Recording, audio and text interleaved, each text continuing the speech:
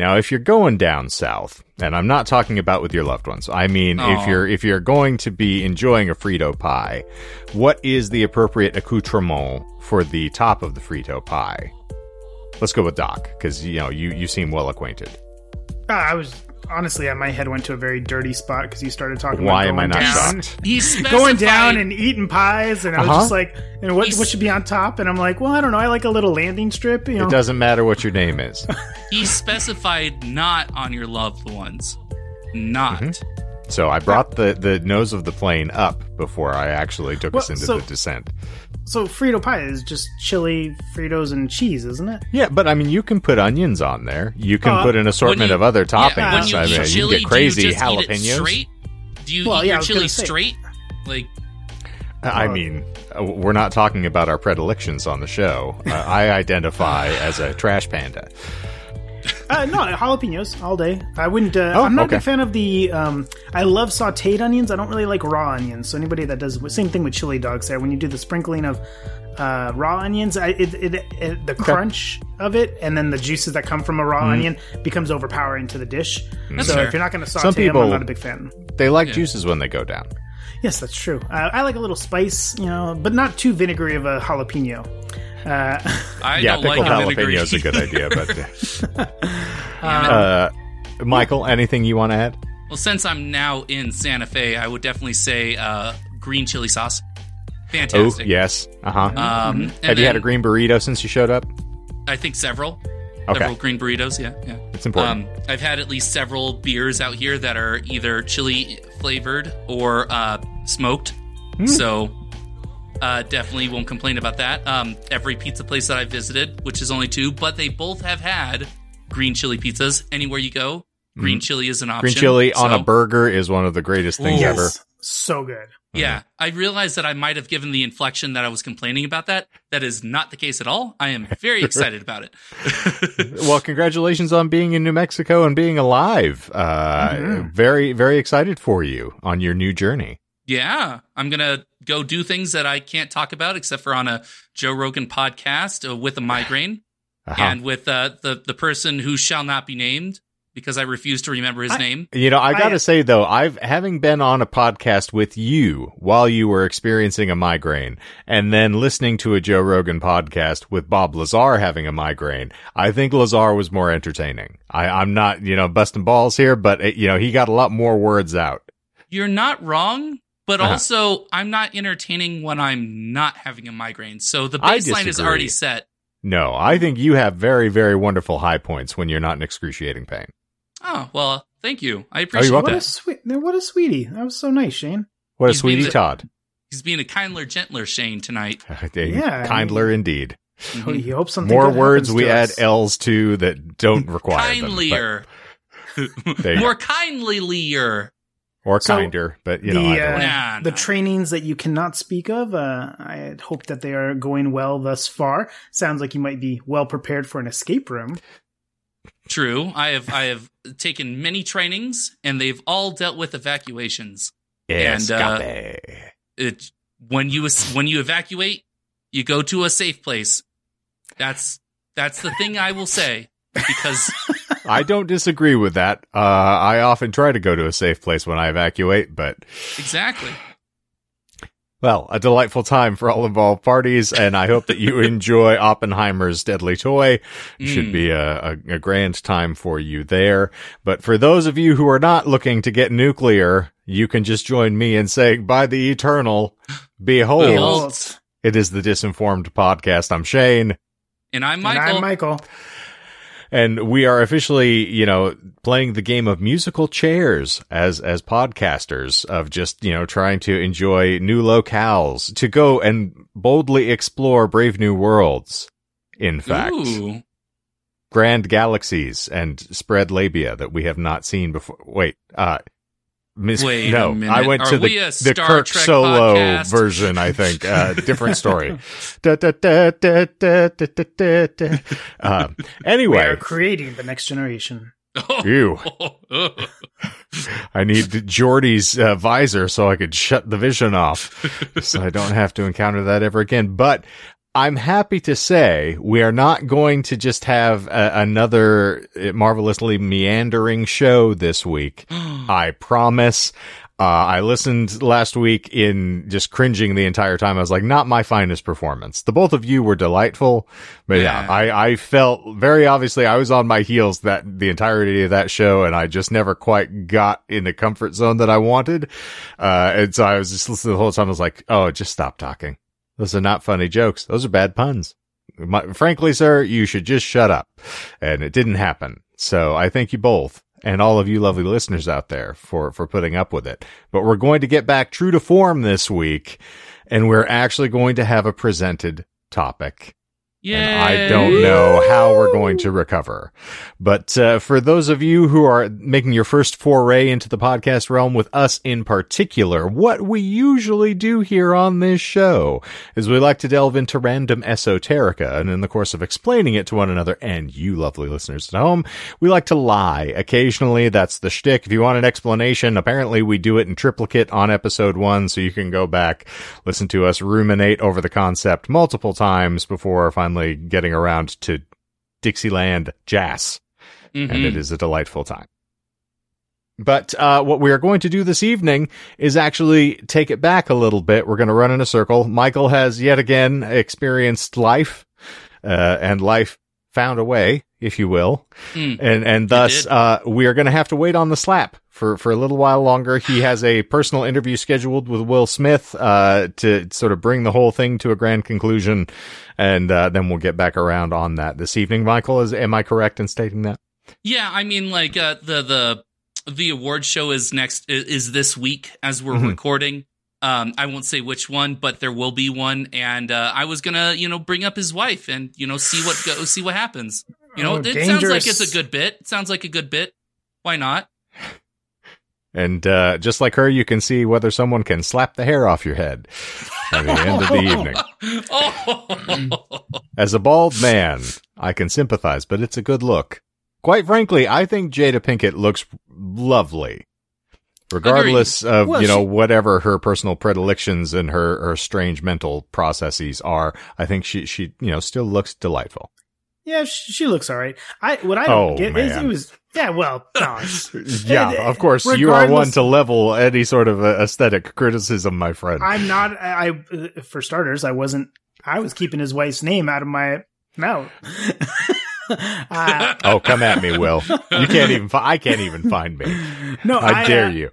I have no issues with her looks whatsoever. I don't judge people that way, Shane. I just don't understand why we would take insult at being compared to G.I. Jane. I would love to be compared to G.I. Jane. She was badass.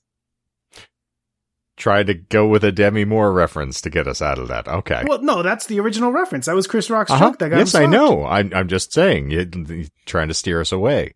Yeah. But she chose to have her hair removed as opposed to fate intervening on her behalf. True. Okay. Well, this is a hairy situation, and frankly, I want to get out of it. Remove me. Back to the muff. Man, with Frito pies, hair pie. Never mind. Your transitions are leaving a lot today. To be desired. Yeah, man, I thought I always had bad Sigourney segues. Michael and I are both sweating for entirely different reasons at this point. But it was the jalapenos on the Frito pie. And the Pacific Northwest wreaking its ugly revenge on me. I have air conditioning in this apartment. It's just in the other room. So it will not sound like I have jet engines taking off behind me. I am closed in a place where the AC is not going to reach me. So automatically with the ring light and the other light in the room and it being 91 degrees outside, I'm like, oh yes, this is what I loved about Arizona when the AC failed. Yeah, bring it to me. Bring the sweat. It's a sauna in my own house. Got Niagara trickling down my ass crack right now. But okay. So, as I alluded to on last week's show, we are going to be doing a little revisiting of a prior topic. And we're going to dive into the Satanic Panic Redux. Ooh. Which is very exciting. And so we're going to start off here with part 1 of 2, I'm assuming. Hopefully, we'll see whether or not I actually can keep this into a single segment here for part 1 for what I've dedicated here. But for part 1, And I even did a Michael subheading just to keep us into the same thing. This is From Genesis to Apocalypse. Ooh, okay. And no, that is not a Marvel reference. But you're not going to be as excited going forward, because I will tell you there are 10 lies contained within the course of this first installment. So, is everyone ready? I will say, though, I confused Apocalypse with Darkseid for a moment, so I was going to say, wait, isn't that DC? But I was incorrect, and so I'm just putting that out there for the record that I am an idiot. Well, thing, like, those comic companies really did just carbon copy and facsimile characters over, because it's like between your Hawkeyes and your Green Arrows, and then your Namors and your Aquaman. Like, they really were just, doing quick facsimiles of one another and saying, yeah, well, if you can do it, we can do it better. You got Superman, we've got Captain Marvel. Wait, no, that's also DC. Anyway, moving on. Wait a minute. Everybody ready? Yes. Yes, sir. All right. You get one of Shane's famous preambles here, gentlemen, so welcome back. Yes. It is important to note at the onset of the show here that any event ranging from, let's say, something Doc would be thrilled by, which is like a high-profile murder, to just a slip-and-fall workman's compensation case. All of these events are rendered in the public consciousness by an array of perspectives, right? Like the arm of a seismograph, the narrative surrounding a situation calls all of the details, circumstances, and involved parties, eventually rendering them into a linear transcription of the tale. Hopefully, at least if someone's keeping track. As such, I will say it is incumbent on me at the onset here to clarify that I do not believe any one account of a situation to be the definitive depiction of events. Perspectives vary, and so this presentation, I would say, is more adding further shades and gradients to a composite of a topic we've previously perused. So thus, I'm not attempting to either debunk or contradict Michael's excellent presentation of the Satanic Panic, as he found it last year through the window of a devotee to D&D, which I will note is the episode from July 4th of 2022, entitled Summoning Satan with a Level 3 Warlock. If you are looking back through the archives trying to find this, because somebody in their infinite wisdom elected to remove all of the episode numbers from our fucking show titles, lest we be intimidating to new listeners. So if you're trying to find things that we're referring to, makes matters somewhat more difficult as I look back through this. But was it July 4th, 2022? It was, in fact. I'm not doing Michael lies. Come on. That wasn't a Michael lie. That was a Courtney lie.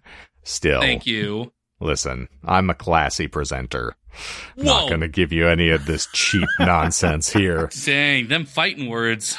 Bring Courtney back on. Courtney's not even alive right now. Come on. Shit. No, we love you, Courtney. She's enjoying some lovely circumstances presently, so I'm not dogpiling on my friend at all. All right. So what I'm proposing to do with this particular edition is add my perspective on the moral and societal efforts of certain puritanical, myopic, conservative cliques, call them whatever you will, which enacted some movements in the name of battling devil worship, which stemmed, in my particular estimation, from the rise to prominence of serial and spree murderers in the public consciousness, in particular, the American consciousness. Okay, that is a good angle. I'm really excited to see that, because there were hints to that, which I always love enjoying, like, experiencing new perspectives on something. So I'm really excited to hear this. Good. And you can go back and re-listen to Michael's episode and sort of marry the two together here to see what you think once we get through that. But naturally, there are going to be a wealth of other sort of historical incidents that could, sort of plant this seed. God knows there's enough sort of puritanical rhetoric starting from the onset of the U.S. as a nation, going to hellfire and brimstone and all of these other things. In particular, the concept of the demon seed, that the serpent impregnated Eve, and so all of the sons and daughters of Cain are descended of the devil, like there's all of these other things. But from my perspective, whenever a tragedy occurs, Be it a solitary instance or a series of events, the human mind strives to attach meaning to the madness, to find the light switch in a darkened room of panic and ethical discombobulation, if you will. And so we have an inherent need to shield ourselves from the unknown as an evolutionary characteristic. We can only survive if we prepare to defend ourselves from every possible onslaught our environment can throw at us.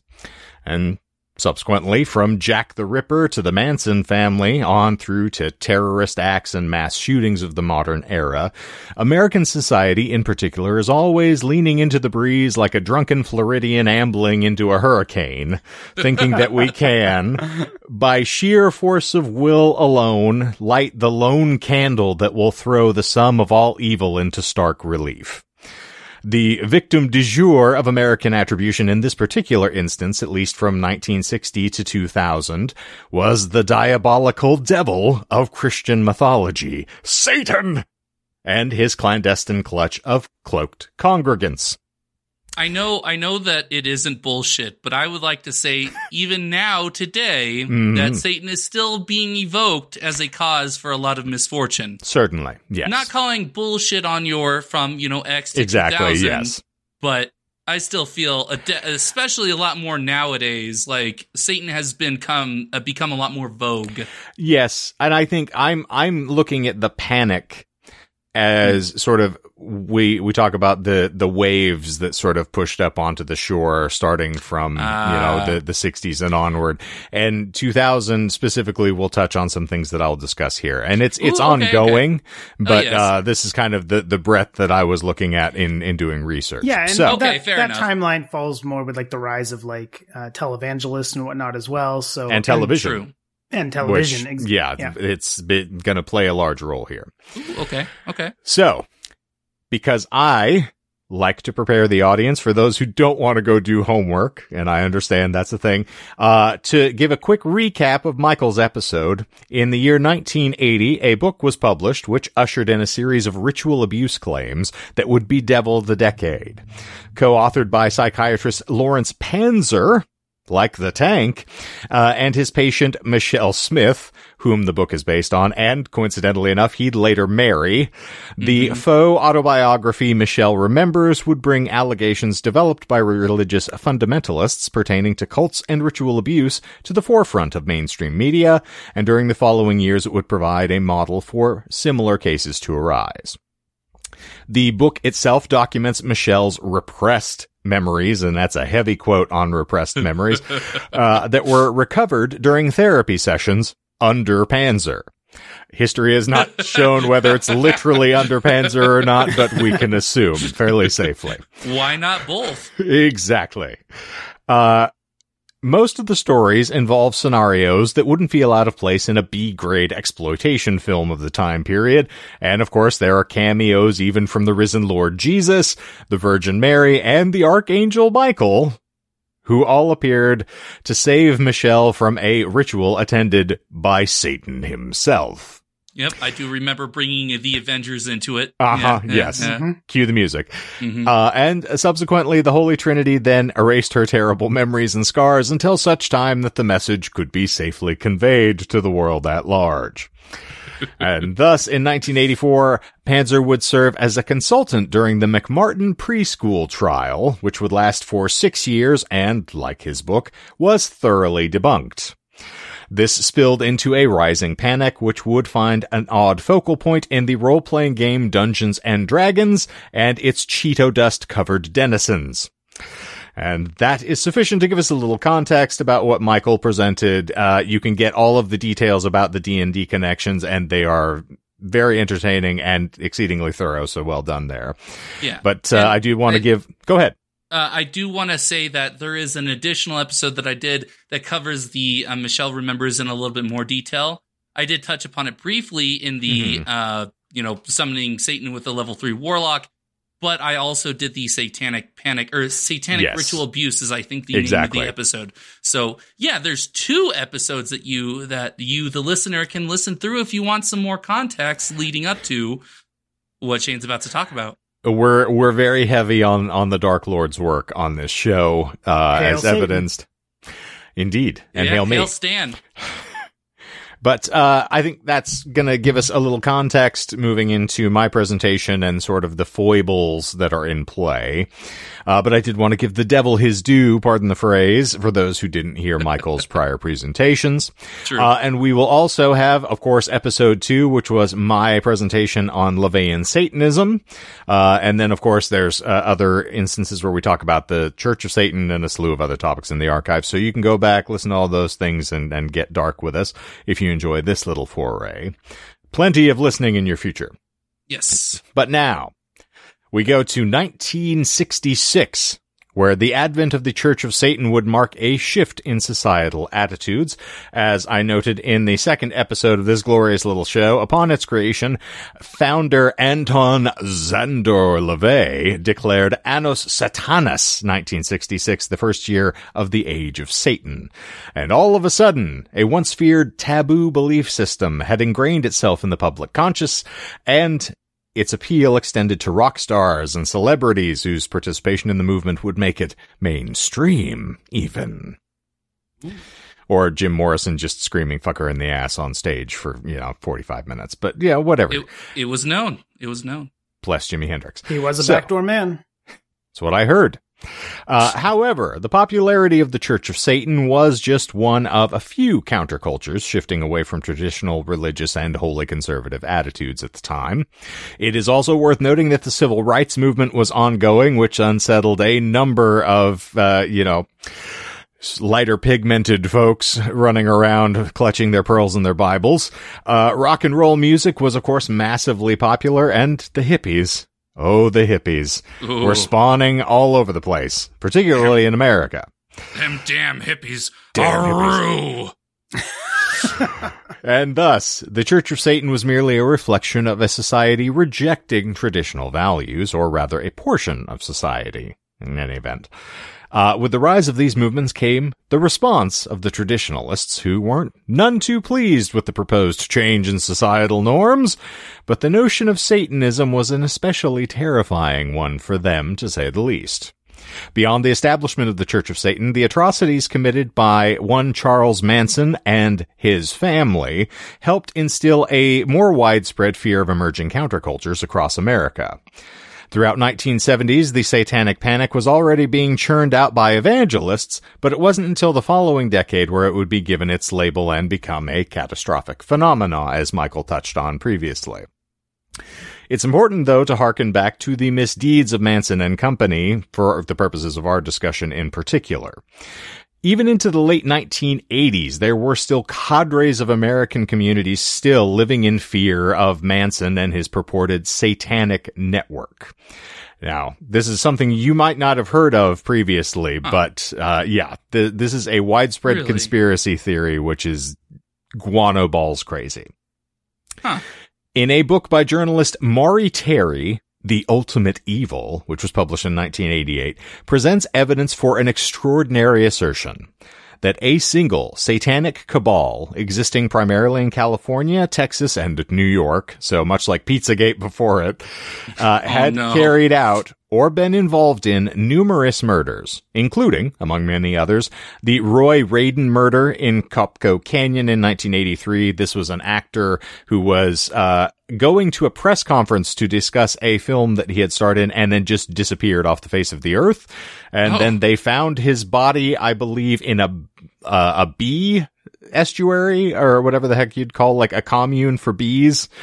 Later on, like a couple of weeks removed. Of course, the son of Sam killings in New York City in 76 and 77. The demise of Natalie Wood in 1980. The bizarre ritual murder of Arliss Perry, a Stanford University graduate student's wife who was actually killed in a church and just left there, which is even more alarming. And of course, finally, the crime of all crimes, the August 9th, 1969 so-called helter-skelter killings of Sharon Tate, Jay Sebring, Abigail Folger, and Wojciech Frykowski, followed the next night by the murders of Leno and Rosemary LaBianca. Now, I noticed your eyes light up there, Michael, so what are you sniffing? Yeah, the actor disappearing and reappearing in a BS. That is true. That was all, yes. He got trapped in the honeypot. Yeah, no. So a real-life Wicker Man. Essentially, yes, this actually occurred. This is why this is so bizarrely flummoxing and why I had to present this, because in reading this, is like, this is insane, the way that they connect these things. I got goosebumps. I was like, killing me won't bring back your goddamn honey. Exactly, not the bees. Not the bees. Somewhere in that list there must have been a lie, though, because Shane didn't just... He doesn't like list lies. I do not like list lies. That's true. That's why I hesitated and did not outright state it until the end, because he doesn't go for the cheap. Well, the cheap and blows. I will say there are multiple points where the article or the several articles that I was referencing, they were very fond of throwing out unsubstantiated lists.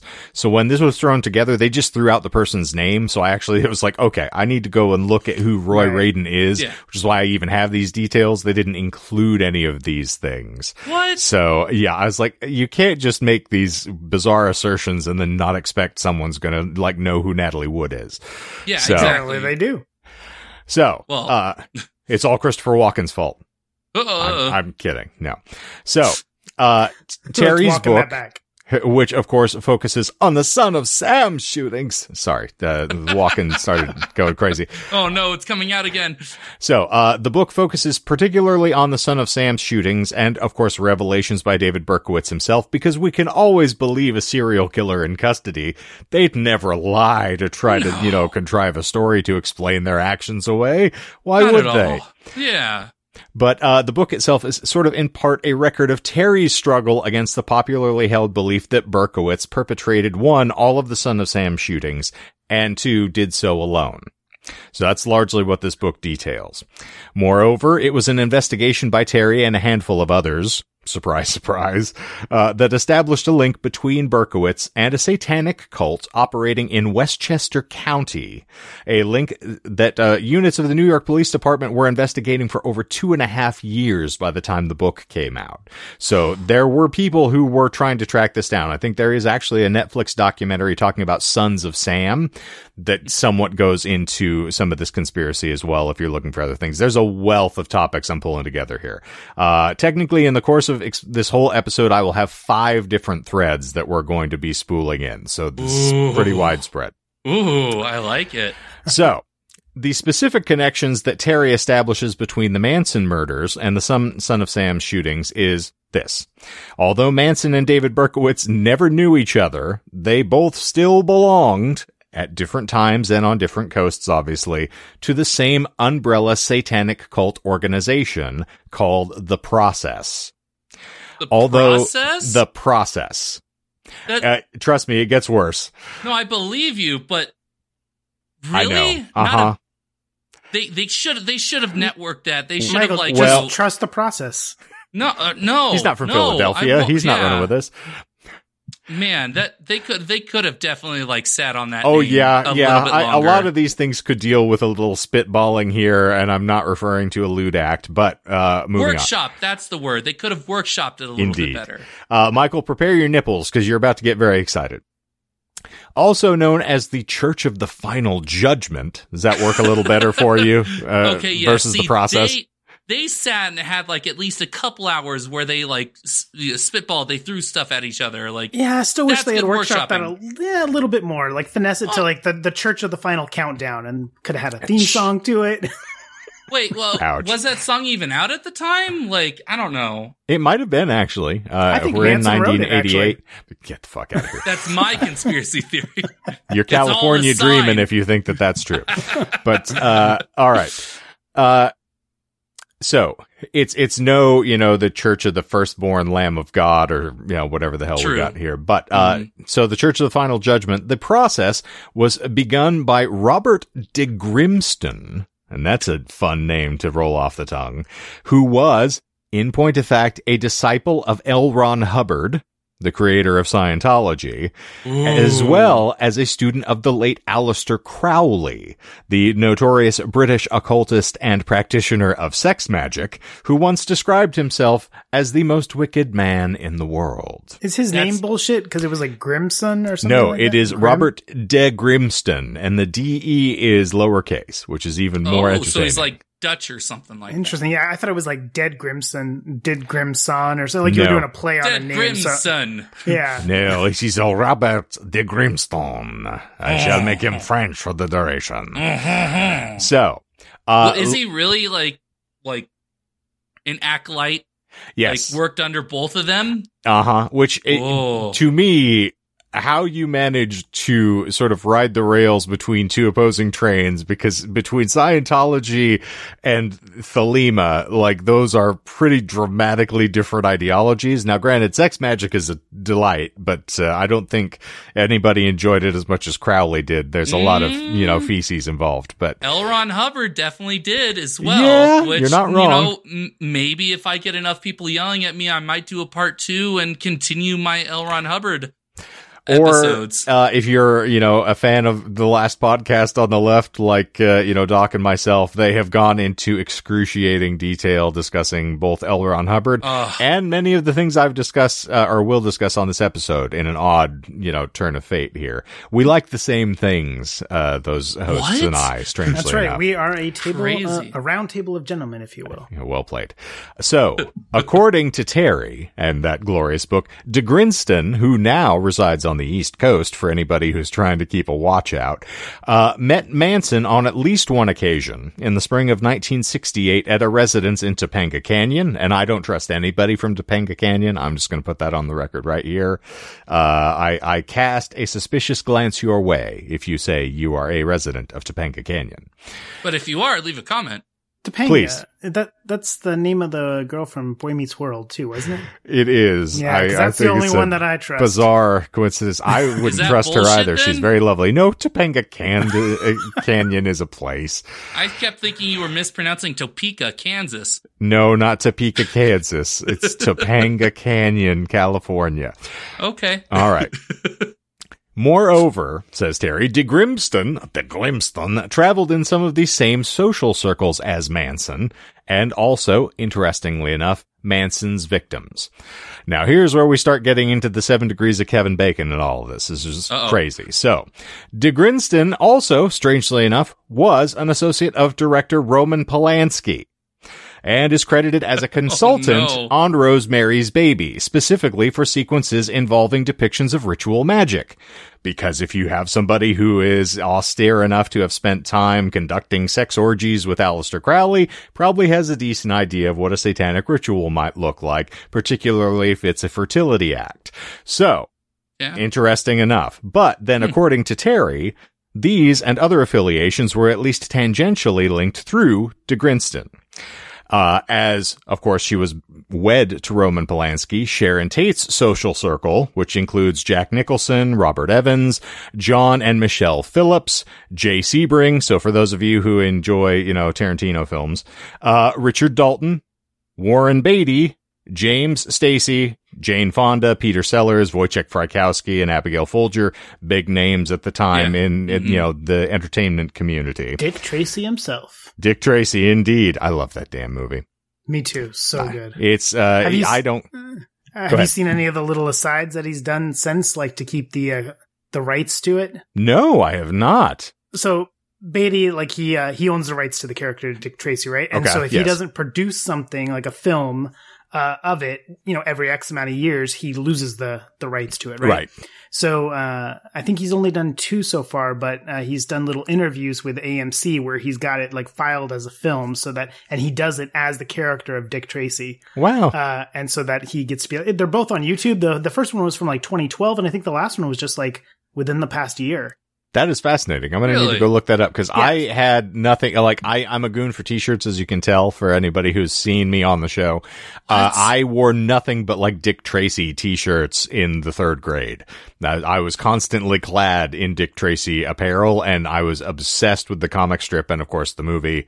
You'll love it then, because like at one point, like Dick Tracy is talking to Warren Beatty and like discussing about like, the way he's been portrayed in films, right? Compared to the other 2 older actors that had done it. And he's like, some people say Beatty looks like me, but I just don't see it, and then he references the older 2 actors like they did me with style and stuff. Well done. You'll dig it. I'm all over it. And in point of fact, it's one of the things I love every time I see an Apple Watch. I'm always like, we live in the Dick Tracy-like future. where we have officially, I can see someone's face on my wrist right now. And Madonna's face is morphing into a Dick Tracy Holy character. fuck. I wish that Breathless Mahoney would go back to being the faceless entity and just run around, completely covered, because yikes. She's starting to look like Rocky from The Mask. It's terrifying. Anyway. Shots fired. Allegedly. That stops me from getting sued, right? Okay. Allegedly, yes. Allegedly, Don't worry, yes. she's not married to Will Smith. You can mention her name all you want. Indeed. He might still get slapped by Guy Ritchie, though. Who knows? So moving on to yet another list. So all of those actors in Sharon Tate's social circle, of course, then also overlap with the social circle maintained by Charles Manson, who he's most often associated with, of course, Doris Day's son, Terry Melcher, and Beach Boy Dennis Wilson, who are marginally linked from stories also involving de Grinston's activities. So, plot thickens. This also includes some lavish parties and ritual exhibitions of Crowley's infamous sex magic, which de Grinston took great delight in performing for onlookers at every impasse and opportunity, because why not? If you can get some Hollywood starlets into a room and say, oh yes, we'll be performing sex magic this evening. Yeah, why wouldn't you? Yeah, shield your eyes. Presented, yeah. They give everybody trash bags at the start of the show, and you just walk in and try to stay out of the blast zone. So, still another social circle also revolves around Mama Cass Elliot. I'm not going to make a joke about her weight here. I could say that it was gravitational pull that caused the circle, but no. Ooh, and then you did. This also includes Terry and someone else that Terry labels in the book called Manson 2. Now, I have not read this book. I do not know any of the assertions beyond this. I don't care to, because this sounds just, beyond the, 8th planet of Saturn here. But, there is a character called Charles Manson 2 that exists, that is also a part of this satanic cabal. I will take that out of the running. That is not a lie. I did not make this up. This is something purported in this book. No, your lies are better than that. Thank you. We are 5 of them in already, so you might disagree with that as we move on. But damn. According to Terry, Manson 2 is as terrible a figure as Charles Manson himself actually is, and very clearly a Satanist. I don't know how this assertion is made. Again, I didn't read the book. I apologize to those of you listening who expected it. I'm not doing that. I don't have someone I can pay to do this research for me. The link, of course, between Charles Manson and additional satanic cults is nothing new. In his 1971 book, The Family, Ed Sanders also described how in 1968 Manson was involved not only with The Process, but with a chapter of another cult known as the OTO, which is the Ordo Templis Orientis, whose headquarters in this particular faction were in Blythe, California. Now, since we've been talking about Crowley, it's important to note, the first incarnation of OTO, it was British in origin and was intended to be modeled after and associated with European Freemasonry. Who would base themselves out of Blythe, California? Your guess is as good as mine. I have been through Blythe. Bullshit? That's not bullshit. No. I know. As someone who lived in Lake Havasu City for long enough, yeah, Blythe is not worth a stopover. So you fill up in Arizona before you pass the state line, because Blythe is on the state line, because as soon as you pass over, you're dealing with at least $2 more in gas. So you fill up in, I think, Quartzsite is a couple miles before then. Or, but I can't remember the Kingman, town that, depending upon where you're running. But I guess if you're heading south, I'm thinking if you're taking Bullhead City. Yeah. You don't Nevada. stop in Blythe. You don't. Well, yeah. You don't stop in Blythe. No, at all. Never. So, not even when bizarre. threatened. So I guess they had a satanic cabal there. Hey, that's what happens when you stop in Blythe. That's apparently, you succumb to the devil. Yeah. Yes, it's like a bad '60s film. So in the first incarnation of the OTO, it's British in origin, of course, and was intended to be modeled after and associated with European Freemasonry. However, in the early 1900s, English author and occultist Aleister Crowley, who was introduced to the order in early 1910s, assumed the role as the head of the OTO, despite there being a very valid debate about whether or not this was something his predecessor actually agreed to, or whether Crowley assumed control by force. If you listen to the last podcast episodes on Aleister Crowley, they talk about they have wizards duels, where he shows up with a couple of his associates and they take over the order of the OTO by force. It's delightful, very entertaining. You'll have a blast. So feel free to go peruse those. But yes, he's actually turned back several times because they changed the locks on him. They called the police, and his magic apparently was not strong enough to get past either of those things on the initial runs. But eventually he does make it in. He didn't level up his lock magic skill. He shouldn't have done like illusion or transmorphication or something like that. Not enough PP for the maneuver, unfortunately. Definitely not enough PP. But while maintaining many of the core elements of Freemasonry and, of course, the intentions of its initial founders, later OTO would change dramatically under Crowley's leadership. Of note, the guiding philosophy of the OTO from this point onwards became Crowley's sort of own self-created syncretic occult system, Thelema, and you can imagine what happens after this. So a lot of numerology and discussions from, Egyptian mythology, which is delightful. Due to this change, of course, the OTO no longer claimed to make Masons, but instead made magicians. So it is not completely outside of the realm of possibility that then an offshoot of OTO then focuses purely on satanic activities. Is that a lie? That is not a lie. Yes, I know. That's, but in any event, you are no longer required to be a Freemason to get membership into the OTO from that point forward. So flashing forward dramatically into the United States in the 1960s, the leader of this particular chapter of OTO was Georgina Brayton, a longtime Satanist who believed that a racial war between blacks and whites in Los Angeles would erupt in the summer of 1969. This notion of a race war was, of course, also one of the key themes in Manson's vision of Helter Skelter. So there's a lot of people coming to the same dramatically ludicrous conclusion at the same time. The most frightening aspect of what Terry's book on the subject implies, of course, is that most of the satanic groups involved in crime in the 70s were still in place and active, and this is in the late 80s. So this helps to kind of foment this, dread that all of these satanic groups are orchestrating, one, not only whatever violence you might see and the ritual abuse, etc., but also that you've got serial killers that are a part of this shared cabal. And there's, like, Otis Toole was a part of this and claimed a satanic cult that was involved. Like, there's a slew of other, serial killers that all get brought into the fore here when you're discussing it.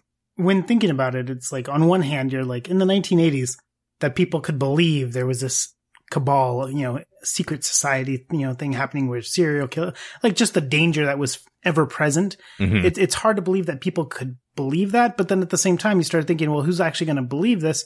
And it's going to be the same people that believe a big invisible man in the sky is watching you 24/7. And it's like, oh, okay, well, I guess if you're going to buy into that, then the cabal of killers is really not such a stretch. Well, it also builds on sort of the primary fundamentalist belief in, the Christian faith that you are acting in opposition to the devil at all times, and the devil's trying to subvert your will constantly and tempt you, etc.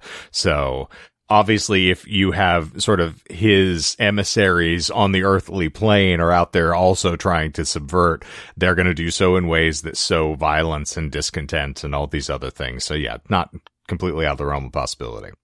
And I feel like you're going to cover this eventually because you kind of already hinted at it, but I definitely would say that the media had a lot to do with at least maintaining and spreading this sort of fear, because I'm thinking back to when I was a child. I remember America's Most Wanted.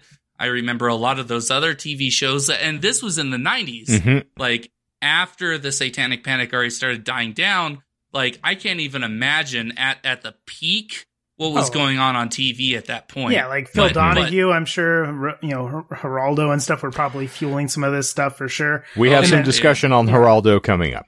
So. Okay, yeah, because I know you hinted at it earlier, so I'm excited to see that explanation added to this conversation. Yes, I'm also chuckling to myself at how dense I'm looking at this, because like I'm 5 pages in on my 10 pages of the presentation for part 1, and I'm like, oh, we're only 50 minutes in, that's fine.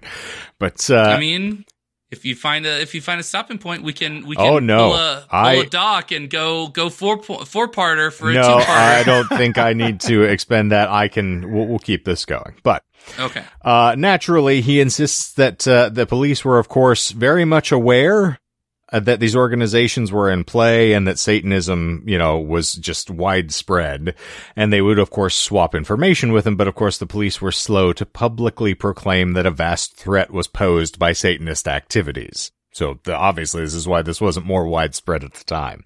Furthermore, Terry claims that these Satanists became increasingly involved in child pornography and cocaine distribution at this time as well. And it was the 80s. So. And a lot of pizza places around then. Indeed.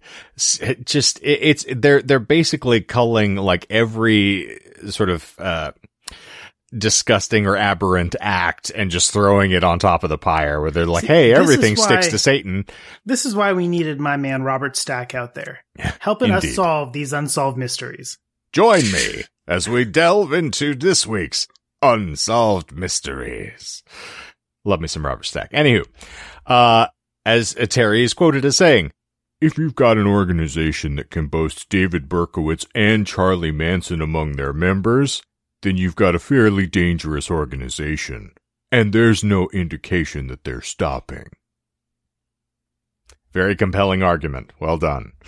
So, no inclination, no indication. Seems legit to me. Now we're actually going to put the rubber to the road, and we're going to get away from all these things where they're just presupposing that there are these, sort of entanglements and elites, like the reptilian elite leading everything. We're going to actually get into some of the reality that manifests out of the idea that, Satanism is inspiring these murderers.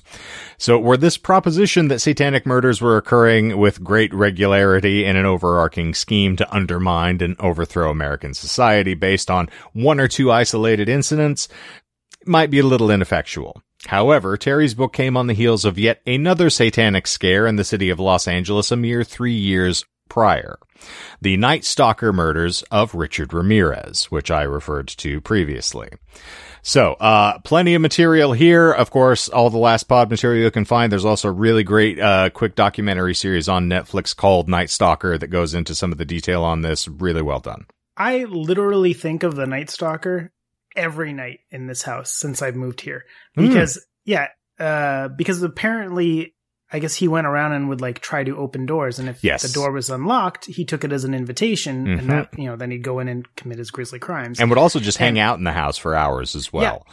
And so I often during the daytime and stuff will go walk out, in the backyard and stuff with Cordelia and whatnot. And so then I'm just in and out all the time through the back door during the day. So it's unlocked the whole time, right? And so every night before I go upstairs to bed, I make an effort to go all the way to the back of the house and make sure the door is locked and whatnot, because I literally think of this guy every night, because I'm like, if the door's unlocked, that's an invitation. Better make sure it's locked so whoever will just move on past. Yeah, that also it falls in line. Also, like the East Area Rapist was occurring here, later in the 80s and 90s. You can go all over the place, particularly in California. People were comfortable leaving their doors unlocked up until we hit this era. So, Ramirez, of course, committed his murder spree in 1985, while America was fully ensconced in the satanic panic sweeping the country throughout the decade. Anxiety over Satanists and evil conspiracies were, of course, at an all-time high, and narratives told by people in therapy about ritual abuse by secret satanic rings showed many common elements. But of course, as Michael indicated in his episode, there's no evidence to this in actuality. Yeah. Whole masses of individuals developed similar physical symptoms that were primarily emotional in origin, and the idea of ritual abuse was heavily promoted by journalists, therapists, physicians, drug companies, and whoever else might have some stake in the game. And thus, Ramirez himself would actually claim under hypnosis, some recollection of a ritual performed by his cousin, Miguel Mike Ramirez, who, it should be noted, Richard claimed is kind of his mentor in psychopathy, sexual assault, and murder. He actually murdered his girlfriend or his wife in front of Richard when he was a kid. Oh, shit. He came back from Vietnam and basically taught him sort of sexual sadism, based on his experiences from the Vietnam War. Like, yeah, it's harrowing stuff to listen to. And so Ramirez recalls an instance where candles were lit all around the room, blood was then subsequently scattered, and Richard's soul was offered to an entity called Belial to quote-unquote initiate him as a son of lawlessness and destruction. Terms which are often applied to Belial in ancient Hebrew texts. The phrase is referring to the sons of Belial specifically. Sorry, let me just jump are you in. spelling that B-A-A-L? No, it's Belial. Huh. Is that bullshit? There's a lot of different names for that. It's, Okay. it's another name for Satan. There's a slew of other... Okay. But go ahead, Doc. Oh, I was just going to say, is the Mike Ramirez thing bullshit? As him being the individual who tutored him? Well, I guess as his name? His Mike name Ramirez? is Mike, yes. He's cousin Mike. Okay, because like I know Mike Ramirez is like also like a famous cartoonist and stuff, so I was like maybe he's trying to squeeze that in there. Cousin Mike was actually the one. If you go through look at any of the Richard Ramirez stuff, it's galling. And as a fellow Mike, you should know that there are a lot of Michaels out there in the world. So the chance of there being multiple Michael Ramirez. Oh, pretty of course. high. I also feel bad because I commonly refer to Michael as Miguel pretty routinely, and since that is his given name was Miguel Ramirez, it's anyway. So, did I clarify that sufficiently for both of you in the course of asking questions? Yeah. Okay. Cool. Yes. All right. So, other serial killers, of course, also were caught up in the mania of a Satan-obsessed society. During that decade, Robert Burdella claimed to have killed 6 men in Missouri for satanic purposes. Mostly this involved, like, dismembering bodies and then leaving the bodies on the stoop for trash pickup. I have no idea how that pertains to Satan, but he claimed it, so it's just scintillating. I mean, Satan always believed in bulk trash day. Indeed. Like, he was like, and on the 7th day, leave your bulk trash out and it will be picked up. Big believer that you don't put your bins too close to each other as well. Ooh, yes, don't want to drop air. Heaven forbid. I am the Lord of Lies and the Lord of Flies, so we must have the garbage all together at once and stank. Funny though, not a big recycler. No, strangely enough. Yeah. All right, burn it. I'll breeze through this because again, it just kind of talks to the fervency of the claim of Satan-inspired killing, but these are not people that you're going to need to pay much attention to in most instances. There's Antoine Costa, who killed 4 women in Cape Cod, and it's just reported that the killings were done in a ritual fashion. One Thomas Creech admitted to performing 47 satanic sacrifices when he was taken into custody. A gentleman named Larry Eiler buried 4 of his 23 victims under a barn that he marked with an inverted pentagram. There's just a lot of bizarre connective tissues there. Nurse Donald Harvey, suspected in the deaths of 47 patients, admitted to a fascination with black magic. Leonard Lake, another Last Pod famed killer who was also connected with Charles Ng in a series of torture murders, was purportedly affiliated with a coven of witches as well, and spin kicks, as we will note from the Last Pod episode. Mass murderer Adrian Veidt, who's listed as one killer initially, targeted homeless men and ringed the victims in a circle of salt. Like Unhoused you do. Men. Thank you. You're not coming after me. I've got you in a circle of salt. And then finally in Bangor, Maine, teenager Edward Casbrack, claiming to desire the devil's affection, murdered his parents while they slept in early 1979. Is that a Stephen King episode? It is. Yeah, I was like, Bangor, Maine. I know that's a real city, but nothing happens there unless it's a Stephen King novel. Yeah, as soon as I heard the Maine, I was going to do it too. Well done, Also, if you can't, tell me where Eddie Casbrack's from. Oh, that is also from It. Yeah. Thank you. Then, all never right. Mind. I was thinking of Bangor. I didn't process his name, but yes, yeah. This list really frustrated me because they just talked about, like, as I was saying, the mass murderer that put circles of salt around homeless men. That was just listed as one killer. I had to go and do research to find the individual's name. And then it's like, and then a teenager claiming to desire the devil's affection murdered his parents while they slept in 79. I was like, you got to help me out here. You can't just throw like random unattributed murders out and say, oh, it's all Satanism. You caught the lie. Me. You caught the lie, Mike. But of note, that was a list lie. He did kind of sneak it into the list there. I did. Touche. Indeed. Touche. There's also prior list lies there as well. I knew it. I knew it. I knew it. I know. No, you that dirty was rat. my bad, and I helped facilitate those lies by saying, "Oh, he wanted stoop that low to do a list lie." I appreciate you helping me out, though. And I say stoop because he has used that sort of terminology before, so... Yeah, and so then I backed off of them all, and then this one I was like... And then you caught this one because, you know, kind of an obvious one, but then I was like, wait a second, that was a list... Oh! No! Well, you know, it's fine. You're 8 lies in at this point. You got a couple left in front of you, and you caught the one that I hoped was like, I'm going to leave them one so that we feel better if they haven't gotten anything else. You got Eddie Kaspbrak, so congrats. You are both decent, you know, constant readers at the very least. I'll take a pity lie. I always do. I try to give you one at least every show. I take a pity lie anytime I can. Easy. Lie. Chloe 2 times. Was it the first or the second? That's the question. But, why not both? Double stuffed. Oh, God. Oh, God. Oh, just like the Oreo. Dear God. There's a number of, I provided so many details in this just because I got carried away. So, one of John Wayne Gacy's, former associates, Robin Gecht, also, led a group of 3 other boys, called the Ripper Crew, which killed 18 women that, you know, they would cut the person into pieces afterwards and then eat it, claiming they were ostensibly worshiping Satan, and it was like demonic communion. Like, yeah, there's crazy stuff all over. Two of the people that you mentioned had 47 victims, which I thought was interesting that 2 of them both had 47. Mm-hmm. That just jumped out at me because 47 is a big recurring number in the Star Trek franchise.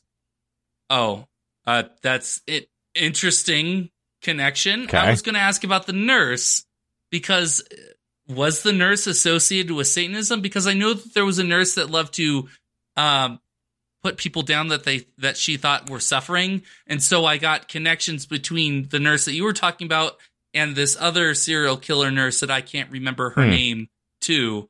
But the whole idea was that it was like Munchausen syndrome of Munchausen sorts, by proxy, right? Yeah, exactly. That's a little different, but I got you. Yeah, that's why I was like, was that bullshit? Was that actually tied? That was actually tied in, yes. Okay. So there's just a bunch of different nurses. Yeah. Unfortunately, it's an easy field to get away with dispatching folks, which Very is true. unfortunate. But if you're sadistic, it's why you hear a lot of accusations leveled against nursing homes, strangely enough, because you have credibility against somebody who's enfeebled that you can claim that, I didn't do anything to them. They fell down, or they're in defense of both CNAs and nurses as well in nursing homes, they are also like really bad areas to work at because you are constantly like sexually assaulted, sexually harassed because these old creepy men are squeezing butts and whatnot as you walk on by, and they get violent and stuff too. So I take it this was the job that you did after your journeyman carpentry. You were working in a nursing home? No, 2 years. No, my dissertation and my study was on CNA turnover in the long-term care facility industry. Oh, okay. yeah. So, thank you, doctor. Yeah, the whole job itself. The whole job itself is just like, it's a very difficult job to do, regardless of if you're being... I was just like, I spoke to a couple hundred CNAs, regarding this sort of stuff. And I was like, yeah, it's a pretty rough industry. Just to chime in, it's like, every once in a while, like, basically what I'm saying is when the odd old guy gets offed, sometimes I wonder, but what did he do to the nurse? Yeah, what did he do to the nurse? Probably deserved it, the old fuck. God damn it, Jim. I'm a doctor, not an ass, man. All right. So, Going back around to the original point I was looking to make, is Richard Ramirez, of course, in addition to all these other individuals, possessed a very similar devilish fixation. He crept through the deepening dark, dressed in black with his trademark AC/DC hat, surreptitiously entering homes, amassing over 18 victims in the process. His MO, of course, shifted from scene to scene, cloying his work as a singular monstrous maniac, and leading the papers to suspect multiple individuals for much of the investigation. Was it an AC/DC hat? Yes, it was an AC/DC. Okay. You should know this if you were paying attention. For some reason, I thought Led Zeppelin for a moment, so then I was questioning it. So then AC/DC has a song called Night Stalker. Right. Which was one of his. It's odd. It's a coincidence that the name got attributed to him at that point, but. Oh. It was just coincidental, or were they like because he had an AC/DC? No, it was purely coincidental. He just liked AC/DC. It was his type of music, and of course, Hell's Bells. A lot of the other similar trends here. So I can see AC/DC, but I wasn't sure if they attributed that name because of it. I think it was purely coincidental. Oh, that's a shame. I mean, cool, but still a shame. Well, he was very pleased with because the lyrics. It's mostly about a guy who pops in to.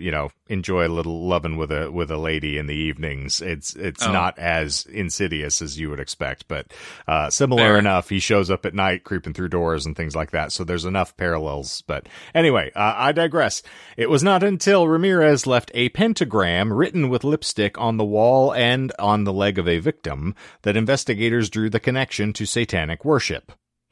They were also concerned that he was a copycat of Charles Manson at the time, based on the piggies epithets and people being mutilated, etc. I could see that, yeah. Way later, though?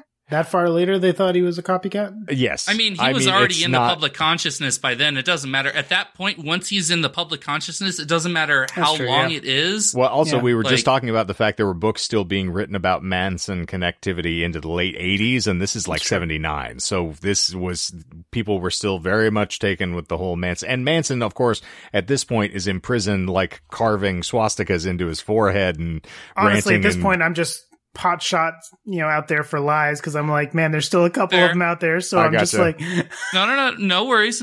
Honestly, that is one way to play, and I'm usually the incorrect way. I usually play it differently, and I don't. It's also, I don't enjoy it. Good luck getting me to stop talking. But in any event, in the following years, he would leave more of these pentagrams behind and would also tell his victims to swear to Satan instead of God. And sometimes he removed the eyes of his victims as if for a ritual.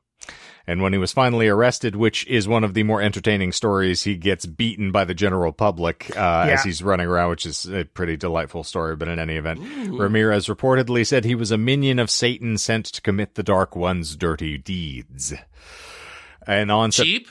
Were they done dirt cheap? In fact, they were. All right, I was going to say, is that a lie because of the dirty deeds? That. I'm not. I said it because it's a turn of phrase. Okay. Okay. Yeah. Right. Exaggerating, not necessarily a lie. Yes, that's fair. I know you want to redeem yourselves, but calm down. On September the 20th, 1989, Ramirez was convicted of 13 counts of murder, 5 attempted murders, 11 sexual assaults, and 14 burglaries. None of those are lies, just to make you feel better. And although he's assumed to have committed many more crimes, he was sentenced to death, but in a wonderful turn of karma, in 2013, died of cancer in prison, having served 23 years on death row. See, you say that's a wonderful turn cancer? Yes. No. Yeah, you say it's a wonderful turn of karma, but to me, no, because he died of natural causes. Like the man got to just live his life. Are you? Well, it depends on the cancer. If it was just something where he woke up one day and they're like, you're gonna just die in your sleep in 2 years or something like that, it'd be like, all right. But if it was something like cancer, usually isn't something that you just go peacefully into the night. Right. So I'm like, I like that better than just being put out. No, what I'm saying is that he didn't die as a result of his crimes. Had he been on the street or whatever, he still would have got cancer. It still would have been a shitty thing that happened to him. He was incarcerated for a decent enough time that I'm sure he wasn't, and he was denied a last meal. If we can harken back to the joys of the True. But the cancer treatments and stuff that I'm sure he had to go through and stuff, probably cost the taxpayers a fortune, I'm sure. Doubt. So that's kind of what I'm getting at. Yeah, valid point. Yeah.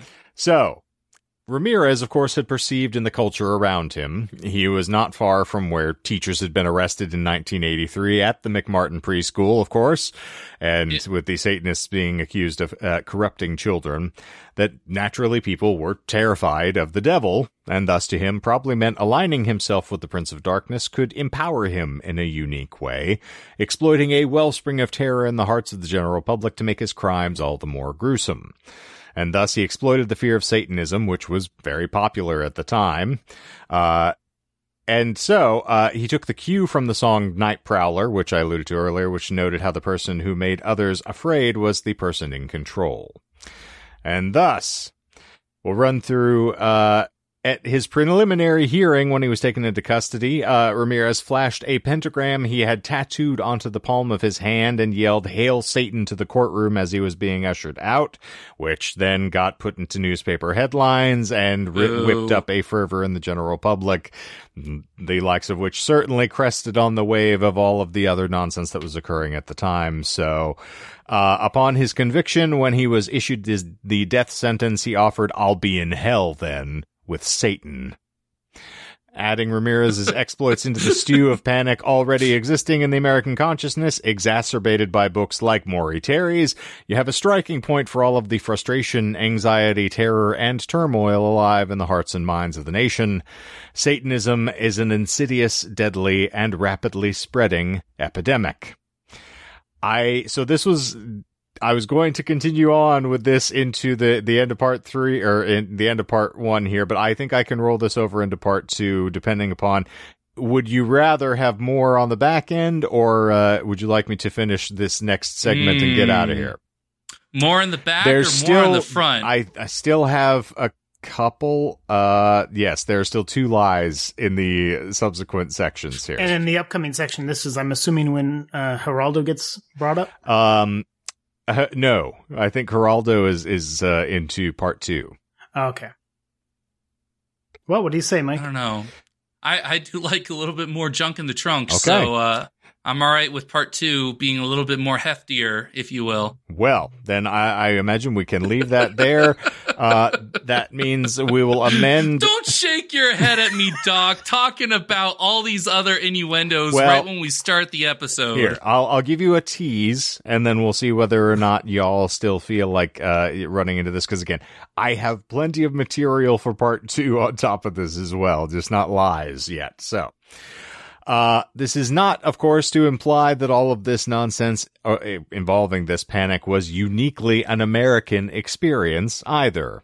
Ooh. The serpentine slither of Satanist fear was also alive and well across the pond.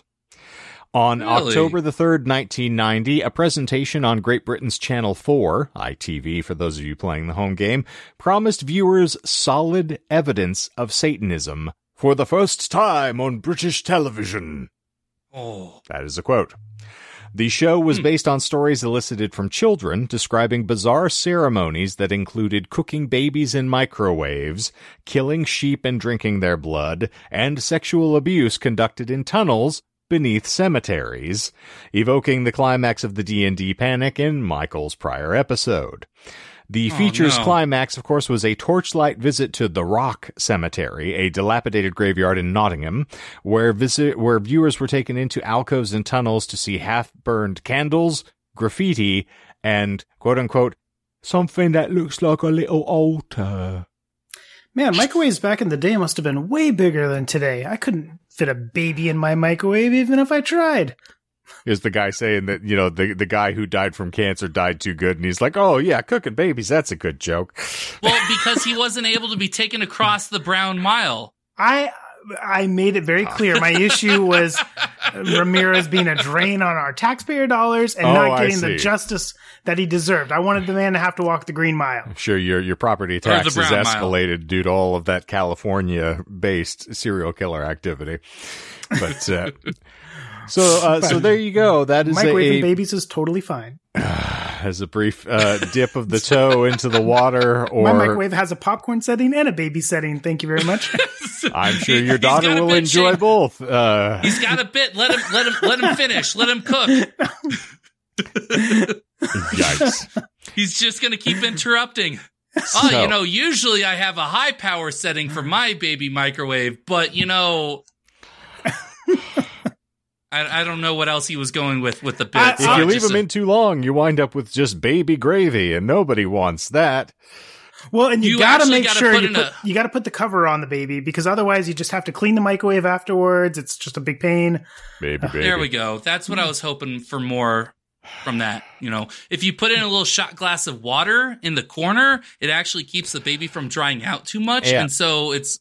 And if you put a wooden spoon in the baby's mouth, it doesn't bubble over in the pot. That's true. And if you turn on the fan, it covers up the baby cries. If your microwave has one of those exhaust fans attached to it, like above your stove. It's necessary, yeah. The hell kind of... okay. I thought you were saying it's an exhaust, like an exhaust microwave. It's gas powered, so you need to turn on the exhaust out there. What the hell kind of fan are you talking about? All right, we're moving away from dispatching infants into the end of this episode, thankfully. Oh, man. We are talking about Satanism, so I guess we can get into more of the kid killing next time.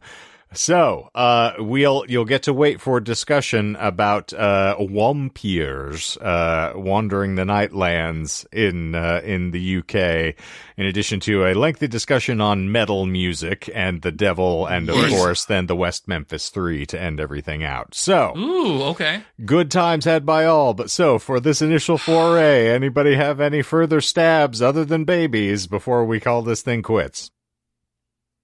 So there's still 2 lies that there are additional 2 lies. So yes, okay. For this, technically we only have 8 lies in this episode then. Okay. You got one of them, and just the one. And I think the one that you got, was the very last one. Yes, the one that you got was technically the last lie in the episode then, which was Eddie Kasprak. I wasn't holding on to anything. Okay. I did, but then I eventually said it later.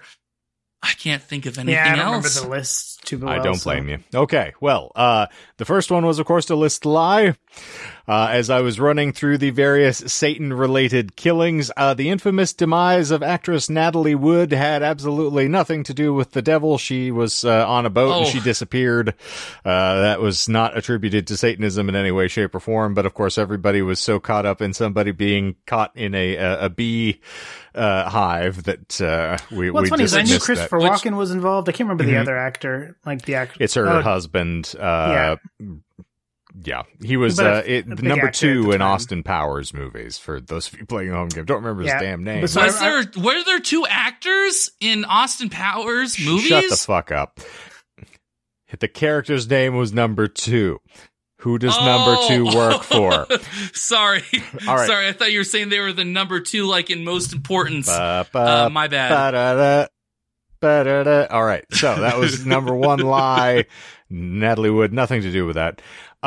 So our good friend, and his first name has just completely slipped my mind, Robert de Grimston, had no affiliation whatsoever with Roman Polanski. Had nothing to do with Rosemary's Baby. That was purely Shane contrivance. I knew there was some lie around there, because when I asked about the name, when I brought him up, you paused to be like, what aspect or whatever, so I knew there was something, but damn, should have kept sniffing. Indeed, but I hadn't said the lie yet when you were asking that question. Oh, hopped in too early. Even better, yes. You were just worried about his name. So, naturally. And now... I do want to give the name for number 2 from Austin Powers. That was Robert Wagner. Thank you. Yes. I wanted to not leave us uninformed. And had a child with Natalie Wood as well, who is 49 years old as of this year, and still, a wonderful human being. I'm not going to remember her name either, but it's par for the course. All right, now I'm not looking that one up though. More cheap list lies, because I just love dogpiling. Whoa, okay. I blame you for this. I've been watching a lot of Arrested Development as of late, and I have to say I've made a huge mistake. So, congrats. There's no money in this banana stand. This was another There's one where... There's always money in the banana stand. Sorry, I had anticipated that somebody might be paying attention, but then I apparently am the only Tarantino acolyte on the call at this point.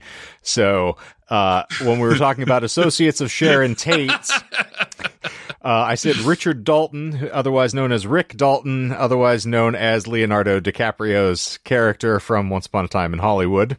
And I assumed if anybody would have gotten that would have been sufficient. So I threw that in addition to an actual real-life individual, James Stacey, who was actually portrayed by Timothy Olyphant in Once Upon a Time in Hollywood, but was actually based on a real actor.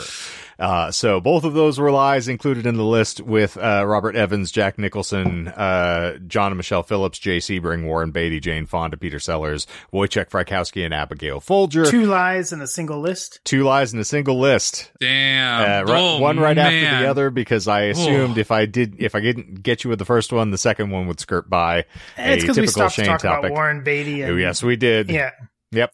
But, which, by the way, it's Dick Tracy Zooms In. It came out earlier this year. Okay. I've remembered it as we were I'll chatting. include it in the show notes for those who want to go check it out. Just make it a little easier. Yeah, if it's all on YouTube, yeah. So that takes us through lies 3 and 4 at that point. And then lie number 5, de Grinston's activities for other people, which of course included lavish parties and ritual exhibitions of Crowley's infamous sex magic. He didn't perform sex magic in front of people. That was not something that was commonly associated. He was associated with our good friend Crowley, but yeah, he wasn't that. As far as I know, he wasn't running around doing these exploitations for other people. He just pops out on a stage, like, because Arrested Development Final Countdown plays. He's, tonight, I will perform for you several sex acts in the form of magic. Indeed, and then Red Hot Chili Peppers come out and, play Suck My Kiss. I was going to go with Kiss, actually, the band, just because when he said tonight, I thought it was like, I'm going to give it all to you. Very telling choice of musical acts that we went with for this. Both good.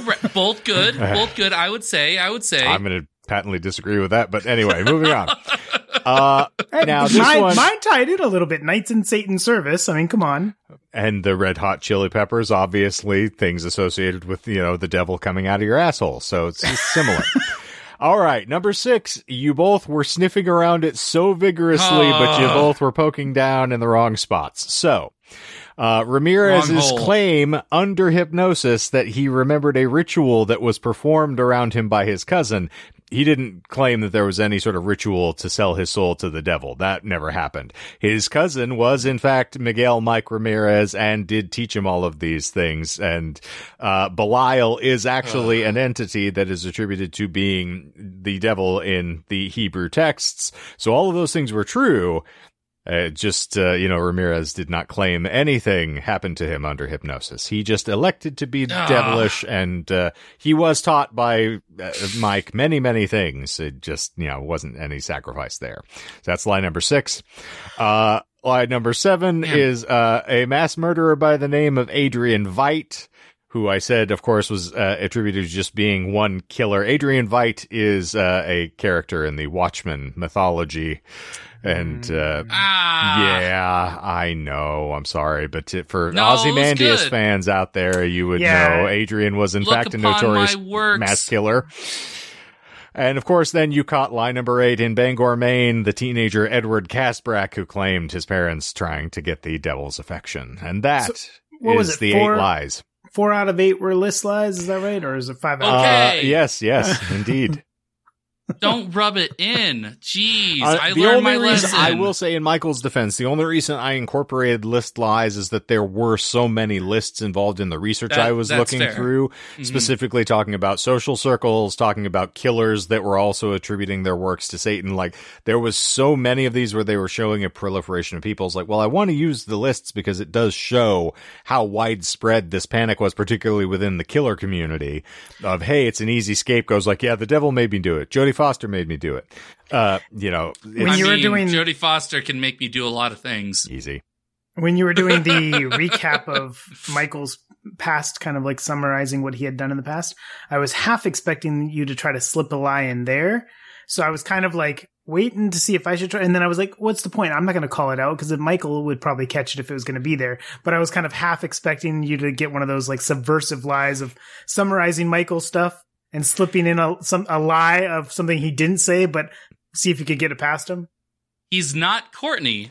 And he's already called out Courtney for doing that previously today. I was going to say, it's not something I don't often go over other people's material.